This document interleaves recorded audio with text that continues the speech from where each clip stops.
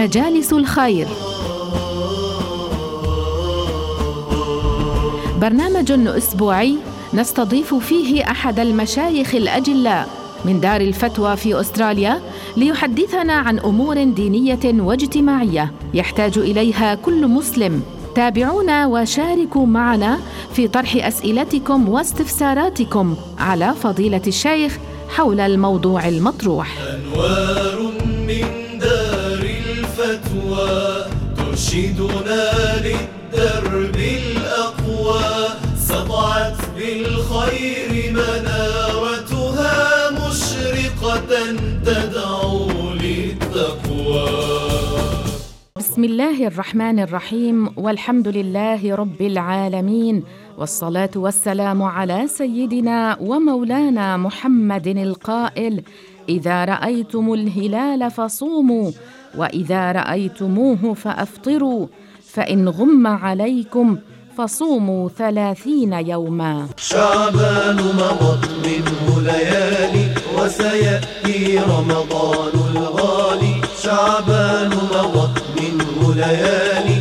أهلا وسهلا بكم مستمعينا الكرام، برنامج مجالس الخير يطل عليكم اليوم. أرحب بكل مستمعينا الكرام عبر الموجة 92.1 FM وأيضا عبر الموقع الإلكتروني 2mfm.org. وسيأتي رمضان الغالي، شعبان مضت منه ليالي. ونرحب بفضيلة الشيخ الدكتور سليم علوان الحسيني، أمين عام دار الفتوى في أستراليا، معنا باستديو إذاعة الجالية الإسلامية. السلام عليكم فضيلة الشيخ، وأهلا وسهلا بك. وعليكم السلام ورحمة الله. بارك الله فيك. سنتابع معك في هذا الموضوع المهم عن الصيام، فلو تحدثنا كيف يثبت شهر رمضان. بسم الله الرحمن الرحيم، الحمد لله ثم الحمد لله، وأصلي وأسلم على سيدي وحبيبي رسول الله وعلى آله وصحبه ومن والاه. أسأل الله تعالى أن يكرمنا بالإخلاص، أسأل الله تعالى أن يوفقنا لكل خير، آمين. أحبابنا الكرام، نحن بعون الله سبحانه وتعالى ومشيئته على أبواب شهر عظيم مبارك، على أبواب شهر فيه ليلة خير من 1000 شهر، فهلموا جميعا واستعدوا لاستقبال هذا الشهر بالهمة، واستقبلوا هذا الشهر بالمزيد من الطاعات. أنصح نفسي ثم أنصح غيري بتجنب الكسل، ولو كنا جميعا هذا العام في حالة تختلف عما كنا عليه في الأعوام الماضية. كثير من الناس اليوم في البيوت، والتجمعات صارت محصورة بأعداد قليلة وبشروط معينة، أما الأعداد الكبيرة فمتوقفة حاليا بسبب قوانين الدول. كل هذا لا يمنعنا أن نثبت على طاعة الله مهما تقلب بنا الحال. المسلم فطن ذكي يبقى ثابتا على طاعة الله، إن كنا في بيوتنا أو كنا في مساجدنا أو كنا في مراكز أعمالنا. المسلم ذكي فطن يثبت على طاعة الله مهما تقلب عليه الحال ومهما اختلف الزمن. وها نحن اليوم على أبواب شهر عظيم مبارك، على أبواب شهر نزل فيه القرآن الكريم، على أبواب شهر فضله وخيره وبره كبير. ولكن يا أحبابنا، صيام هذا الشهر له أحكام، ينبغي منا أن نتعلم هذه الأحكام لنعمل بها. وهذه الأحكام، أحكام الصيام، تتلقى مشافهة من أهل العلم، ليس أمرا نقتصر فيه على تقليد الأب أو الجد أو الجدة أو المطالعة في جريدة أو مجلة أو كتب. هذا أمر يتلقى مشافهة من أهل العلم، لا يكفي فيه أن يقول القائل هيك عادة أبي، هيك عادة جدي، هيك عادة أهل بلدنا. إنما يتلقى هذا الأمر من أفواه الثقات العلماء الذين أخذوا العلم بالسند المتصل إلى سيد رسول الله صلى الله عليه وسلم. كذلك مما ينبغي أن نعرفه أن لابتداء رمضان ولانتهائه طريقة معينة. بهذه الطريقة نعرف أن رمضان بدأ، وبتلك الطريقة نعرف أن رمضان انتهى. وهذه الطريقة التي بينها سيدنا رسول الله صلى الله عليه وسلم وتلقاها عنه الصحابة الكرام ومن تبعهم بإحسان. ما هي هذه الطريقة؟ يراقب الهلال بعد غروب شمس 29 من شعبان. بعد غروب شمس يوم 29 من شعبان يراقب الهلال. يذهب قسم من المسلمين لمراقبة هلال رمضان، فإن رؤي الهلال كان اليوم التالي أول رمضان، وإن لم يرى الهلال يكون اليوم التالي 30 من شعبان، والذي بعده يكون أول أيام رمضان المبارك. على هذا درج المسلمون في كل بلاد الدنيا من أيام المصطفى رسول الله عليه صلوات الله وسلامه إلى يومنا هذا. المسلمون على هذا شرقا وغربا، العلماء والفقهاء والقضاة والحكام المسلمين كل على هذا. من ذلك الوقت إلى يومنا يراقب الهلال بهذه الطريقة، وهكذا لكل شهر عربي. فإذا لمعرفة ابتداء رمضان لا نلجأ إلى الفلكيين وأهل الحساب والمؤقتين والمنجمين، ولا إلى العرافين ولا إلى الكهان. هذه أمور يا أحبابنا الكرام لا بد أن تعرفوها، ولا بد لنا أن نكررها في كل عام، لأنه لا زال يوجد إلى اليوم من يخالف سنة نبينا عليه الصلاة والسلام. لا زال إلى اليوم من هو في صورة الشيخ وصورة إمام يخالف جهارا وعلانية سنة نبينا صلى الله عليه وسلم، في حين أن هذا الشبيه بالشيخ والشبيه بالإمام ينادي بين الناس: عليكم بتقوى الله، اتبعوا سنة رسول الله، احكموا بما أنزل الله على نبيه. هذا قول باللسان، لكن في الفعل هو مخالف لما جاء به نبينا صلى الله عليه وسلم.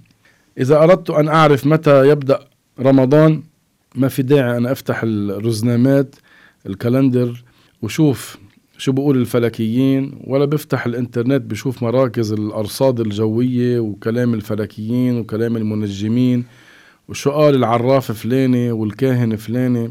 إنما هذه طريقة علمنا إياها رسول الله صلى الله عليه وسلم، واضحة وسهلة، أوحى الله بها إلى نبيه محمد ليعمل الناس بها إلى يوم القيامة. الرسول ما قال اعملوا فيها 2-3 بعدين غيره، ما قال اعملوا فيها بس يكتشفوا الطيارات والسيارات وتتركوها، إنما أوحى الله إلى سيدنا محمد باتباع هذه الطريقة لمعرفة أوائل الشهور العربية ليعمل الناس بها إلى يوم الدين، مهما اختلفت الأزمنة وزادت التطورات وحصل الذي حصل، لأن الله علام الغيوب لا يخفى عليه شيء، يعلم سبحانه وتعالى ما ستؤول إليه الأمور وما سيحصل من اكتشافات وتطورات. ومع ذلك أوحى إلى نبيه وحبيبه محمد أن يقول: صوموا لرؤيته وأفطروا لرؤيته، فإن غم عليكم فأكملوا العدة 30. وقول نبينا هو القول الفصل الذي لا ينبغي بعد كلامه أن نختلف، هو المرجع، هو الحجة، وهو القول الفصل في هذا وفي غير هذا. فإذا يا أحبابنا الكرام، نبينا صلى الله عليه وسلم ثبت عنه في الحديث أنه قال: إذا رأيتم الهلال فصوموا، وإذا رأيتموه فأفطروا، فإن غم عليكم فصوموا 30 يوما. وقال: صوموا لرؤيته وأفطروا لرؤيته، فإن غمي عليكم الشهر فعدوا 30. نعم، وقال أيضا: فصوموا لرؤيته وأفطروا لرؤيته، فإن أغمي عليكم فاقدروا له 30. بعد كلام نبينا الواضح ليس لأحد من كلام. لذلك كل الأئمة، كل العلماء العاملين، كل الفقهاء الثقات، كل الأولياء الصالحين على هذا، لا يختلفون بينهم في هذا، ولا يخالفون أمر نبيهم صلى الله عليه وسلم ولا قيد أنملة. أما نحن اليوم بزمن مليء بالفساد، في ناس من أصحاب الغرور ظنوا أنفسهم أنه هن مقام أعلى وأعلى وأعلى من أبي بكر وعمر وعثمان وعلي ومن الشافعي ومالك وأحمد وأبي حنيفة، ظنوا حالهم بمستوى كتير عالي. هو بالحقيقة العكس تماما.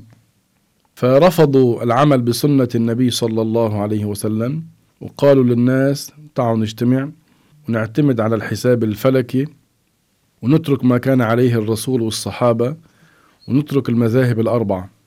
حتى يعني في واحد كان حضر معه وقال له: بس هذا الكلام اللي أنت عم بتقوله يا فلان، ولو كنت أنت عامل حالك شيخ ومفتي، بس أنت خالفت كلام المذاهب الأربعة، خالفت الشافعي ومالك وأحمد وأبي حنيفة. فقال لهم بكل جرأة: أولئك كلهم أخطأوا. هذا الإنسان المغرور اللي هو بصورة شيخ، بشبه شيخ، يعلم الناس هذه التعاليم الفاسدة، من الواجب علينا أن ننبه الناس أن لا يتبعوه، وأن لا يصدقوا فتواه، وأن لا يعملوا بكلامه. زد على ذلك، يعني فوق الفساد اللي عنده ما عنده حجة ولا بيان عم يعلم الناس يقولوا: إذا حدا سألكم كيف صمتوا حطوها بذمة الشيخ. يعني ما عم يعلمون دليلا شرعيا، عم يعلمون حتى يبقوا على الجهل. شو بيقول لهم؟ خليكم على ما أنتم عليه، قولوا هيدي بذمة الشيخ وهي برقبة الشيخ وحطيناها برقبة فلان من المشايخ، لحتى يبقى الناس على الجهل الذي هو علمهم إياه. نحن اللي منقوله: الله حسيبه يوم الدين، الله تعالى حسيبه يوم الدين، سيحاسب هذا في الآخرة على ما فعل وشوش وشنع وأفسد، والله تعالى لا يظلم أحدا. نحن أهل السنة والجماعة، العلماء والفقهاء وأهل الحديث، كل أهل السنة على هذا الأمر. نراقب الأهلة لمعرفة دخول الشهر العربي. نحن منا بوارد نرضي فلان حتى نعصي الله سبحانه وتعالى. ونحن كل ما نعانيه في هذه الأيام من بلاء ووباء من أسبابه هذه الفتاوى الباطلة. فمطلوب منا جميعا نتماسك فيما بيننا على قول واحد جاء به نبينا. مطلوب كلياتنا مع بعض نتحد على العمل بما جاء به نبينا. مطلوب منا كلياتنا نتفق، نترك الاختلافات هيدي والأهواء والآراء المردية، اتركوها، نتفق على ما في كتاب الله وفي سنة رسول الله. ليش بدك تخالف؟ قال: لأنه عندي موعد مع زعيم، وعندي موعد مع وزير، وعندي موعد مع نائب. هون ما بيجوا إلا بتعطيهم خبر قبل أسبوعين 3. أنت بدك ترضيهم وتعصي الله، بدك تخالف الشريعة لأجل الدنيا، الله سيحاسبك في الآخرة. ويا عوام الناس ما تتبعوهم، ما تصدقوهم، قفوا موقف جدي. هذا الموقف الجدي منكم يظهر مدى محبتكم لنبينا محمد صلى الله عليه وسلم. الذي يحب النبي صلى الله عليه وسلم يلتزم بتعاليمه عليه الصلاة والسلام. ولو كنا نحن في هذه الأحوال اللي عايشين فيها كلياتنا، في أزمات، في بلاء، في وباء، منتشر أمراض إلى آخره، لابد من الكلام فيما هو ينفعنا في ديننا وما فيه دعوة إلى وحدة صفنا. لأنه بدنا نعتبر من اللي حصل، هذا البلاء والوباء الذي حصل، ما بدنا نعتبر منه ولا بدنا نبقى على الشر والفساد. لا، بدنا نعتبر، والاعتبار بيكون بالرجوع إلى الدين، بالتمسك بالدين، بالتمسك بتعاليم النبي صلى الله عليه وسلم. لأنه بسبب هؤلاء الذين أفسدوا في الأرض ونشروا الفساد ونشروا الفتاوى الباطلة نزل البلاء علينا كلياتنا، لأنه النبي صلى الله عليه وسلم أخبرنا بذلك، أنه إذا وصلنا إلى زمن ورأينا المنكر ولم نأخذ على يدي من فعل المنكر ولم ننكر عليه، قال عليه الصلاة والسلام: أوشك أن يعمهم الله بعقاب منه. ظهور هالمنكرات وانتشار المنكرات والفتاوى الباطلة من المنكرات، ظهور هذه المنكرات، ظهور هذه المحرمات بين الناس، وقليل أقل من القليل من ينكر، أقل من القليل من يتكلم بحق، فإذا يستحقوا أن ينزل البلاء. ونزل البلاء على الجميع. البلاء العام لما بينزل على الصالح والطالح. لذلك يا أحبابنا الكرام، هي دعوة نجددها ونكررها ونعيدها إلى التمسك بالدين، إلى وحدة صفنا على كتاب الله وعلى سنة رسول الله صلى الله عليه وسلم. واللي بيخالف ويترك نهج النبي ويترك سنة النبي وبيتبع هواه، قفوا موقفا جديا، قولوا له: اتق الله ولن نتبعك، نحن سنبقى على ما كان عليه نبينا صلى الله عليه وسلم. لذلك يا أحبابنا الكرام، نحن على أبواب شهر رمضان، هذا الشهر العظيم، مطلوب منا نتحرى في أمر مراقبة الهلال، ثم بعد ذلك نعلن للناس ثبوت رمضان، هل هو هذا اليوم أم اليوم الذي بعده، على حسب المراقبة الشرعية، على حسب المقرر في كتب المذاهب الأربعة. لو فتحنا كتب السادة الحنفية والمالكية والشافعية والحنابلة نجد أن رمضان لا يثبت إلا برؤية هلاله أو باستكمال شعبان 30. هذا ما في خلاف.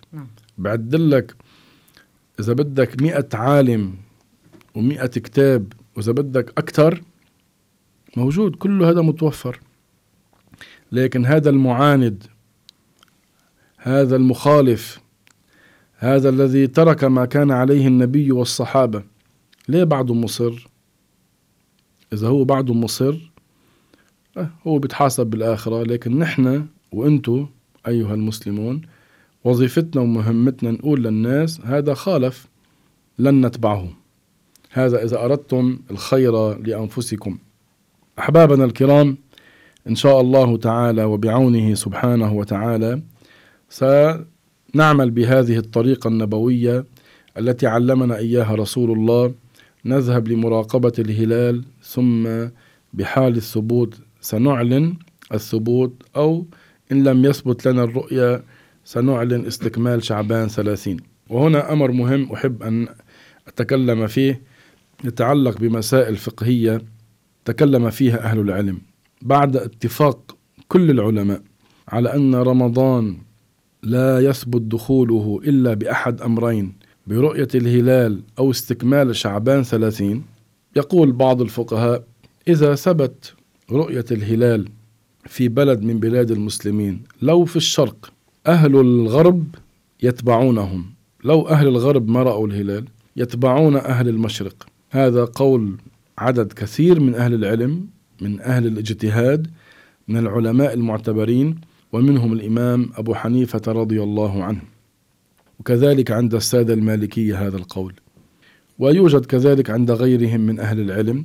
متى ما ثبت رؤية الهلال بالطريق الشرعي نثبت رمضان في هذا البلد الذي رؤي فيه الهلال، وبقية البلدان تتبعهم. هكذا مذهب هؤلاء، وهذا مذهب معتبر، والحمد لله نحن نعمل به حتى يكون صيامنا موافقا للسواد الأعظم في الأرض. ويوجد مذهب آخر معتبر وصحيح، وهو مذهب سيدنا الشافعي رضي الله عنه. كل بلد لها رؤيتها، والبلد المجاور لها إذا اتحدت معها بالشروق والغروب لها نفس الحكم. أما البلاد الأخرى البعيدة اللي ما بتتفق معها في الشروق والغروب لها حكم آخر. كل بلد ببلده، منروح من رائب كل شهر بشهره. متى ما ثبت عنا الرؤية نثبت دخول الشهر العربي. هكذا مذهب الإمام الشافعي رضي الله عنه، وهو مذهب معتبر وصحيح ويعمل به ولا يعترض على من يعمل به. لكن شو اللي عم يصير من بعض الناس؟ عم يخالفوا في هذه المسألة بالمرة. يعني الأصل المتفق عليه بين المذاهب وهو إثبات الشهر العربي بالرؤية أو الاستكمال، أنكروه، أهملوه، حطوه على الرف، تركوا ما كان عليه المسلمون من 1400 سنة، كله هذا تركوه، وراحوا عند مين؟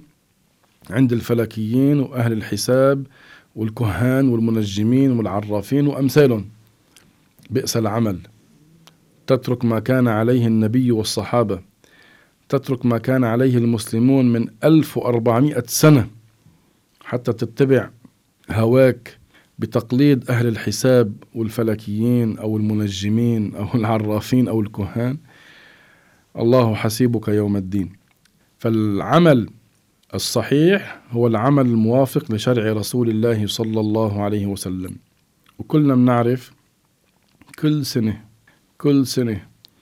كل سنة في أوائل رمضان بيحصل مثل هذا، بيطلع بعض أشباه المشايخ وبيخالفوا سنة النبي، بل عم يدعوا الناس أنه لا يتبعوا سنة النبي. ما تراقبوا الهلال، وإذا رحت لتراقب الهلال بيعيبوا عليك. شو عم تعمل؟ بعدك هون طلعوا على القمر، بيعيبوا عليه وبيعيروا عليه. معناتها حقيقة هو الدعاة إلى جهنم. الذي يعمل بسنة النبي عم يعيبوا عليه، الذي يعمل بسنة النبي عم يحذروا منه، اللي عم يعمل بسنة النبي عم يعتبروه متخلف. شو بده يكون هو اللي كان؟ إلا كما قال النبي صلى الله عليه وسلم: أناس من جلدتنا يدعون أنهم على حق، أناس من جلدتنا تعرف منهم وتنكر، دعاة على أبواب جهنم، من أجابهم إليها قذفوه فيها. كل سنة نفس الأمر بيعيدوه وما استحوا ولا خجلوا. لكن الداعي والواعظ والشيخ بده يذكر الناس، لأنه وحدة الصف ما بتكون باتباع الأهواء.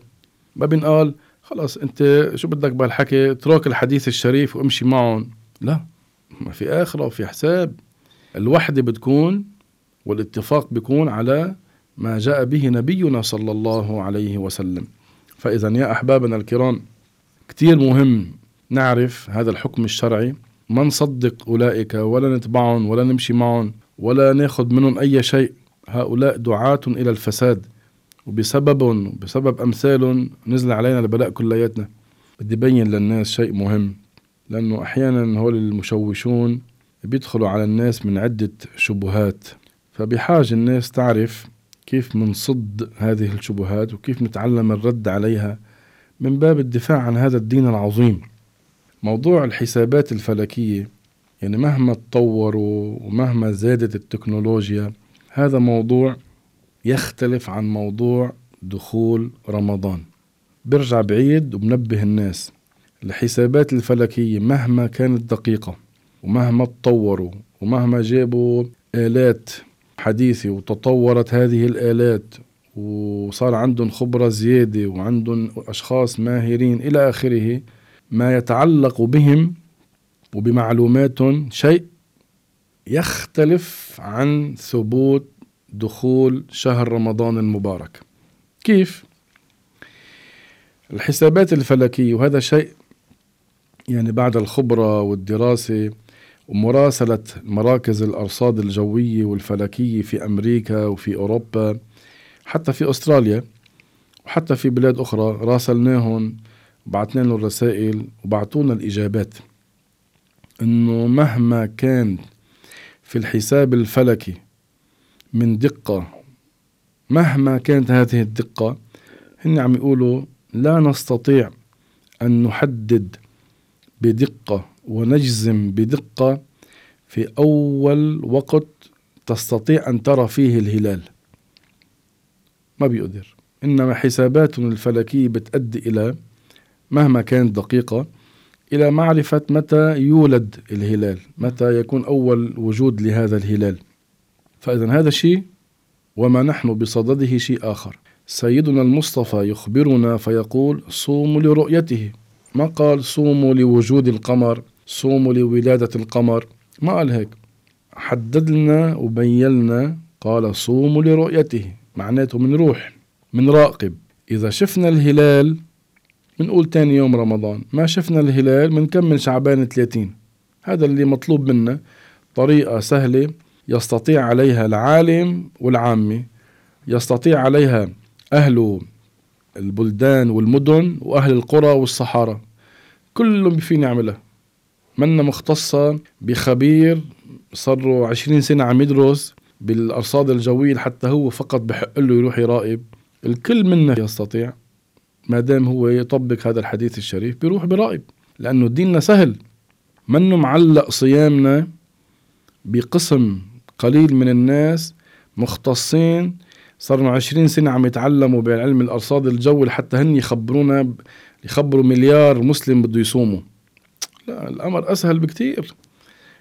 أسهل بكتير، على أنه الحسابات الفلكيين بتأديهم لمعرفة القمر يولد ساعة كذا، قد يكون بالنهار، قد يكون بالليل، قد يكون بنص الليل. بيقول لك حساباتي بتأدي إلى معرفة أن القمر بيولد ساعة كذا بدقيقة كذا، هذه حساباته. نحن ما قلنا علاقة بمعرفة القمر ولد بهالساعة ولا بالساعة التانية، نحن قلنا علاقة شفناه ولا ما شفناه، رحنا وراقبنا، شفناه ولا ما شفناه. إن رأيناه نثبت، ما رأيناه خلاص بنكمل شعبان 30 يوم. قصة سهلة وطريقة حلوة، وما في داعي للاختلاف ولا في داعي للتنابذ ولا في داعي للتناحر، إنما نعمل بها كلنا جميعا، وسهلة وحلوة ولطيفة وكلنا بنجتمع عليها وما حدا منا بيختلف. ليش لنحددها بجماعة مختصين ومعهم شهادات؟ إلا بده يكون كمان بروفيسور. نعلق صيام رمضان لمليار مسلم بشهادة إنسان بروفيسور أو دكتور مقضى حياته 20 سنة بهذا العلم اللي هو الأرصاد الجوية. ومع أنه هذا العلم والحسابات الفلكية شيء آخر عما نتكلم عنه. قد أنا أروح وغيري يروح يراقب الهلال ما يشوف أنا إلا غيوم، يقول الحساب الفلكي أنتم ما شفتوا للهلال لأنه في غيوم، بس هو ورا الغيوم. أنتم ما شفتوا، هو ولد، نحن بساعة كذا طلع حساباتنا أنه ولد، بس أنتم ما شفتوا. شو بنقول له ساعتها؟ لأنه ما شفنا منكمل شعبان 30 يوم ولو كان الهلال وجد. لأنه ما العبرة بثبوت رمضان بوجود القمر، بأول وجود القمر، بولادة القمر. العبرة بالرؤية، أن ترى القمر. فرق بين أن تقول ترى الهلال وبين تقول ولد الهلال، وجد الهلال. هذا الشيء وهذا شيء أحبابنا. صحيح. فدعوة النبي صلى الله عليه وسلم ما بتعارض التكنولوجيا الحديثة النافعة، هذا شيء ما بيعارض. اليوم لما نستعمل التليفون والسيارة والطيارة هذا الشيء ما بيعارض ديننا. انتبهنا كيف؟ فبدنا ننتبه. الدين ما بيقول روح خليك قاعد بالصحراء وبلا تلفزيون وبلا تليفون وبلا إذاعة وبلا سيارة وركاب على الجمل. ما الدين ما بيقول هيك. الدين تطورت الأحوال والأزمنة وزادت الاكتشافات، بناخد منها ما هو نافع وبنستعمله كمان. هلأ إذا طلعت اكتشافات جديدة معناتها ما بقى نصلي وما بقى نصوم، ما بقى نتعلم دين، ما بقى نشتغل بقراءة القرآن عشان طلع بقى تطورات جديدة، هذا ما له علاقة بهذا. فإذا بعيد وبكرر، يكفينا ويكفي كل مسلم الحديث الشريف: صوموا لرؤيته وأفطروا لرؤيته. المحب للنبي بكفيها الحديث. أما المعاند لو عدت معه ساعات ما بيقتنع، لا يكفيه 1000 دليل. بكفينا نحن أتباع النبي هذا الحديث الشريف، وهذا الحديث سبب لوحدة صفنا. وهذا الحديث ما له علاقة بموضوع التكنولوجيا، منه ضد التكنولوجيا الحديثة، منه ضد الأشياء النافعة اللي عم يشتغلوا فيها أو عم يكتشفوها. وما اكتشفوه وما تطوروا فيه شيء بيختلف عن الموضوع اللي احنا عم نحكي فيه. ما حدا يخلط بين هيدا وهيدا ويقول لك صار في تكنولوجيا بعدكم ما عم تاخدوا فيها. ما دخل هاي بهاي. فتح ذهنك شوي وعرف انه هذا شيء وهذا شيء آخر. بيصير في اختلاف بإثبات رمضان بين بلد وبلد. الجواب قلنا نحن من شوي، إذا كان هذا الاختلاف سببه أنه في قسم راقب الهلال وأخذ بطريقة النبي، قسم آخر خالف أخذ بكلام أهل الحساب والفلك، اللي هن الفلكيين أنفسهم اللي عم يقولوا عن حالهم نحن دقيقين بالحسابات، كل سنة بيختلفوا. مثل هالسنة كمان اختلفوا، واللي قبلها كمان اختلفوا، واللي قبلها اختلفوا. كل سنة أهل الفلك فيما بينهم بيختلفوا، ما عندهم رأي واحد محدد لدخول رمضان. فإذا لما نشوف هالاختلافات، قسم أخذوا بحديث النبي وقسم عارضوا حديث النبي، شو بنقول ساعتها؟ اللي أخذ بكلام النبي هذا على حق، واللي عارض هو المخالف. أما إذا لقينا مثل ما كمان بيصير بعض البلاد بيتبعوا مذهب الإمام الشافعي وبياخدوا بمراقبة بلدهم، ما بيتبعوا بلاد أخرى، فأحيانا بيصوموا وحدهم أو أحيانا بيفطروا وحدهم بالعيد، وبقية البلاد بتكون على تحديد يوم آخر بسبب أنهم اتبعوا المذهب الحنفي. الجواب نعم، هذا اختلاف، لكن ما بيؤدي إلى محاربة ومشاجرة ومخاصمة، بل هذا يقال فيها سعة للناس، لأن الأمر واسع، رحمة. حبيت تاخد بهذا بتاخد، حبيت تاخد بهذاك بتاخد بهذاك. الأمر واسع، ما في شيء يستلزم التضيق على الناس أو التحرج على الناس. هذا أمر واسع بين إيدينا كلياتنا. تحب تاخد بهذا ما في إشكال. حتى لو كنت بأستراليا وعم تراقب أنت في سيدني كل شهر بشهره، وأنت هالمرة راقبت وما شفت ومشيت على مراقبة نفسك، لك ذلك، ما حدا له حق يعترض عليك. وكمان أنت ما تعترض على اللي بياخد بالمذهب الحنفي اللي بيقول أنا بسيدني بدي أعتمد على رؤية أهل بيرث، أنا بسيدني بدي أعتمد على رؤية أهل لبنان مثلا، أهل مكة المكرمة، أهل إندونيسيا. ما تعترض عليهم، إنما اعترض على من يترك العمل بحديث النبي وبيتبع كلام الفلكيين والعرافين والمنجمين. هذا ما أردنا أن نقوله، ونطلب بذلك رضا الله سبحانه وتعالى. طيب اتصال. ألو. السلام عليكم حجي. وعليكم السلام. السلام عليكم شيخ. وعليكم السلام ورحمة الله. زادك الله علما يا شيخ، نفعنا الله بكم. آمين وإياكم. في حديث عن الرسول صلى الله عليه وسلم، قال رسول الله صلى الله عليه وسلم: أفضل الأعمال إيمان بالله ورسوله. لو توضح لنا هذا الحديث شيخ، ما هي السبب اللي توصل الإنسان إلى قسوة القلب؟ يعني ما بيعود ببالي لو قلت له كأنه ما عم يسمع شيء، وكيف الواحد بيعالجه. الله يبارك فيك. السلام عليكم. وعليكم السلام ورحمة الله. كمان اتصال. ألو. السلام عليكم. وعليكم السلام ورحمة الله. إذا واحد مثلا يعني اعتمد على الحساب، إنه شو حكمه؟ هل يعني الإنسان أو اللي اتبعه هو صام اعتمادا على الحساب؟ نعم. هذا سؤالك؟ هذا هو سؤالي. طيب إن شاء الله بجاوبك الشيخ. بارك الله بكم. وبك آمين. يا هلا. السؤال الأول عن أفضل الأعمال. نعم، هذا جاء في الحديث الصحيح الذي رواه الإمام البخاري عن رسول الله صلى الله عليه وسلم أنه قال: أفضل الأعمال إيمان بالله ورسوله. أحب الأعمال إلى الله وأفضل الأعمال عند الله وأعلى الواجبات في الإسلام الإيمان بالله ورسوله، ثم يأتي بعد ذلك الصلاة بمواقيتها. معناه يقدم الأصل وهو العلم بالله ورسوله على بقية الأعمال، لأنه بدون الإيمان بالله والرسول لا تقبل الأعمال عند الله سبحانه وتعالى. لذلك كان من حرص الأنبياء على هذا الأمر، كل الأنبياء بدأوا بنشر العقيدة وعلم التوحيد، وظل سيدنا محمد صلى الله عليه وسلم يدعو إلى التوحيد 13 سنة في مكة المكرمة. بعد ذلك نزلت بقية الأحكام وبالتدرج. لما نشوف عمل الأنبياء بدأوا بنشر التوحيد بعلم العقيدة، نرجع نطلع بالصحابة كيف تعلموا. بيقول واحد من الصحابة اسمه جندب بن عبد الله: كنا نأتي النبي صلى الله عليه وسلم ونحن فتيان حزاورة، يعني صغار قريبي البلوغ، فكان يعلمنا الإيمان ولم نتعلم القرآن، ثم لما تعلمنا القرآن ازددنا به إيمانا.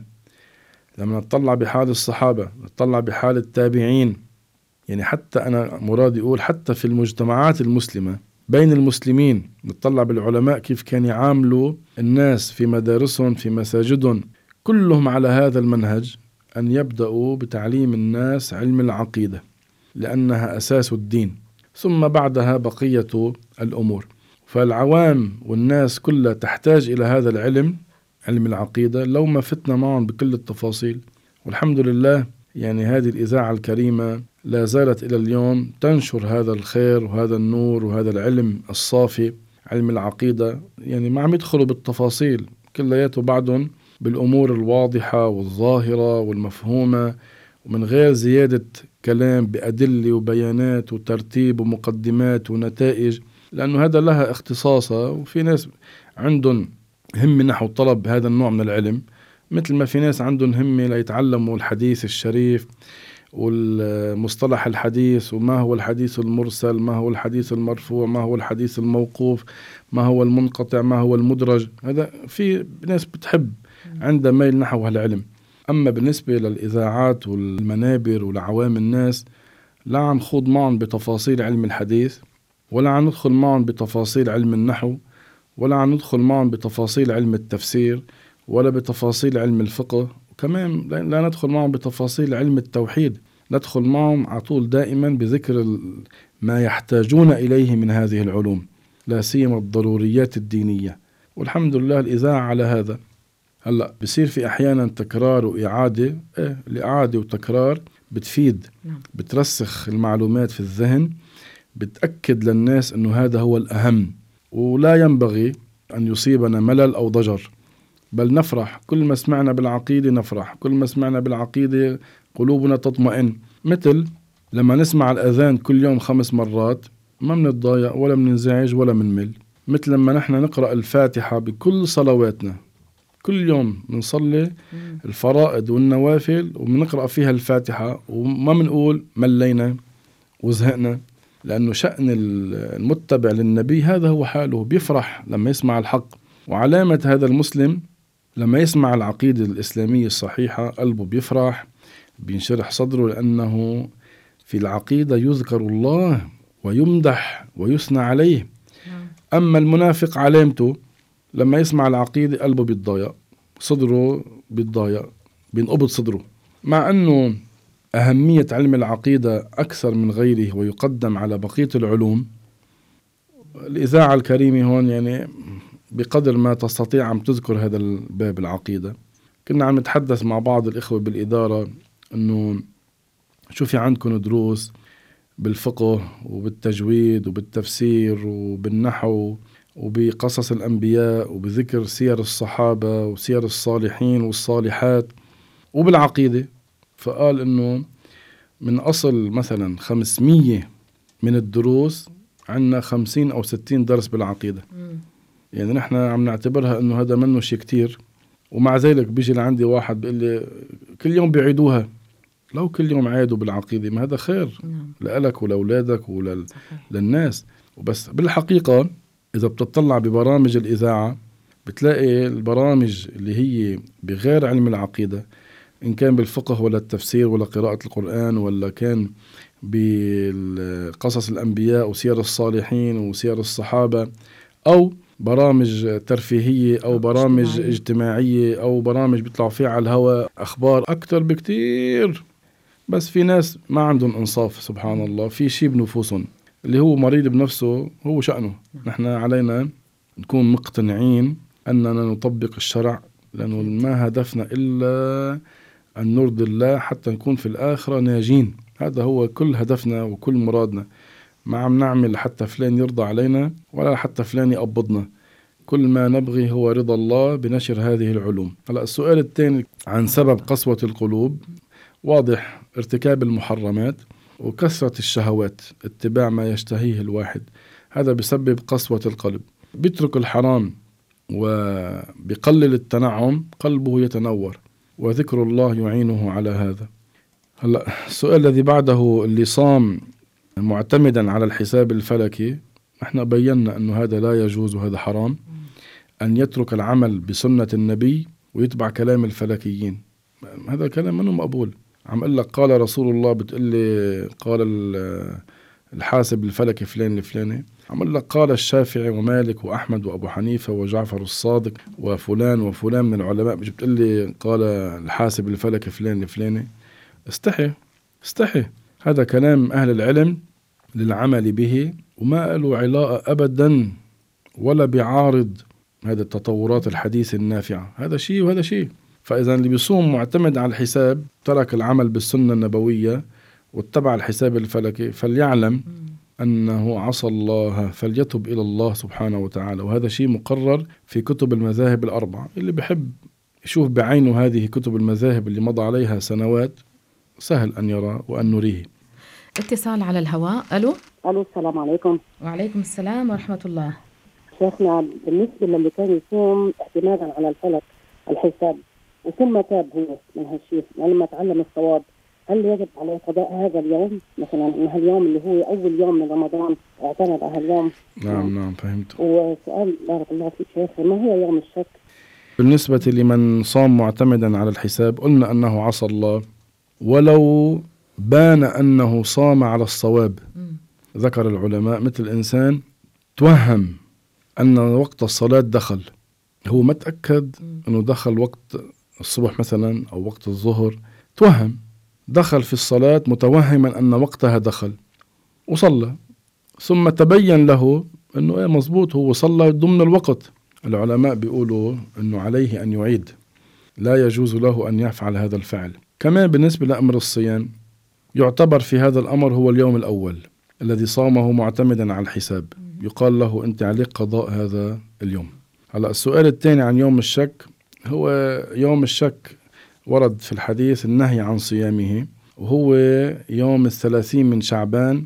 إذا تحدث الناس فيما بينهم، صارت الناس فيما بينها تقول رؤيا الهلال، رؤيا هلال رمضان، رؤيا هلال رمضان، بس ما حدا بيعرف مين الذي رأى ومين الذي شاهد. هذا يقال له يوم الشك. فهذا يوم الشك معناه لا نصومه على معنى قد يكون من رمضان قد ما يكون من رمضان، فأنا بدي أحتاط عصومه يمكن يكون من رمضان. هذا الذي نهى عنه رسول الله صلى الله عليه وسلم، لأنه ما ثبت أنه من رمضان. بارك الله فيك فضيلة الشيخ على كل ما قدمته لنا اليوم من هذه المعلومات المهمة جدا. السلام عليكم. وعليكم السلام ورحمة الله.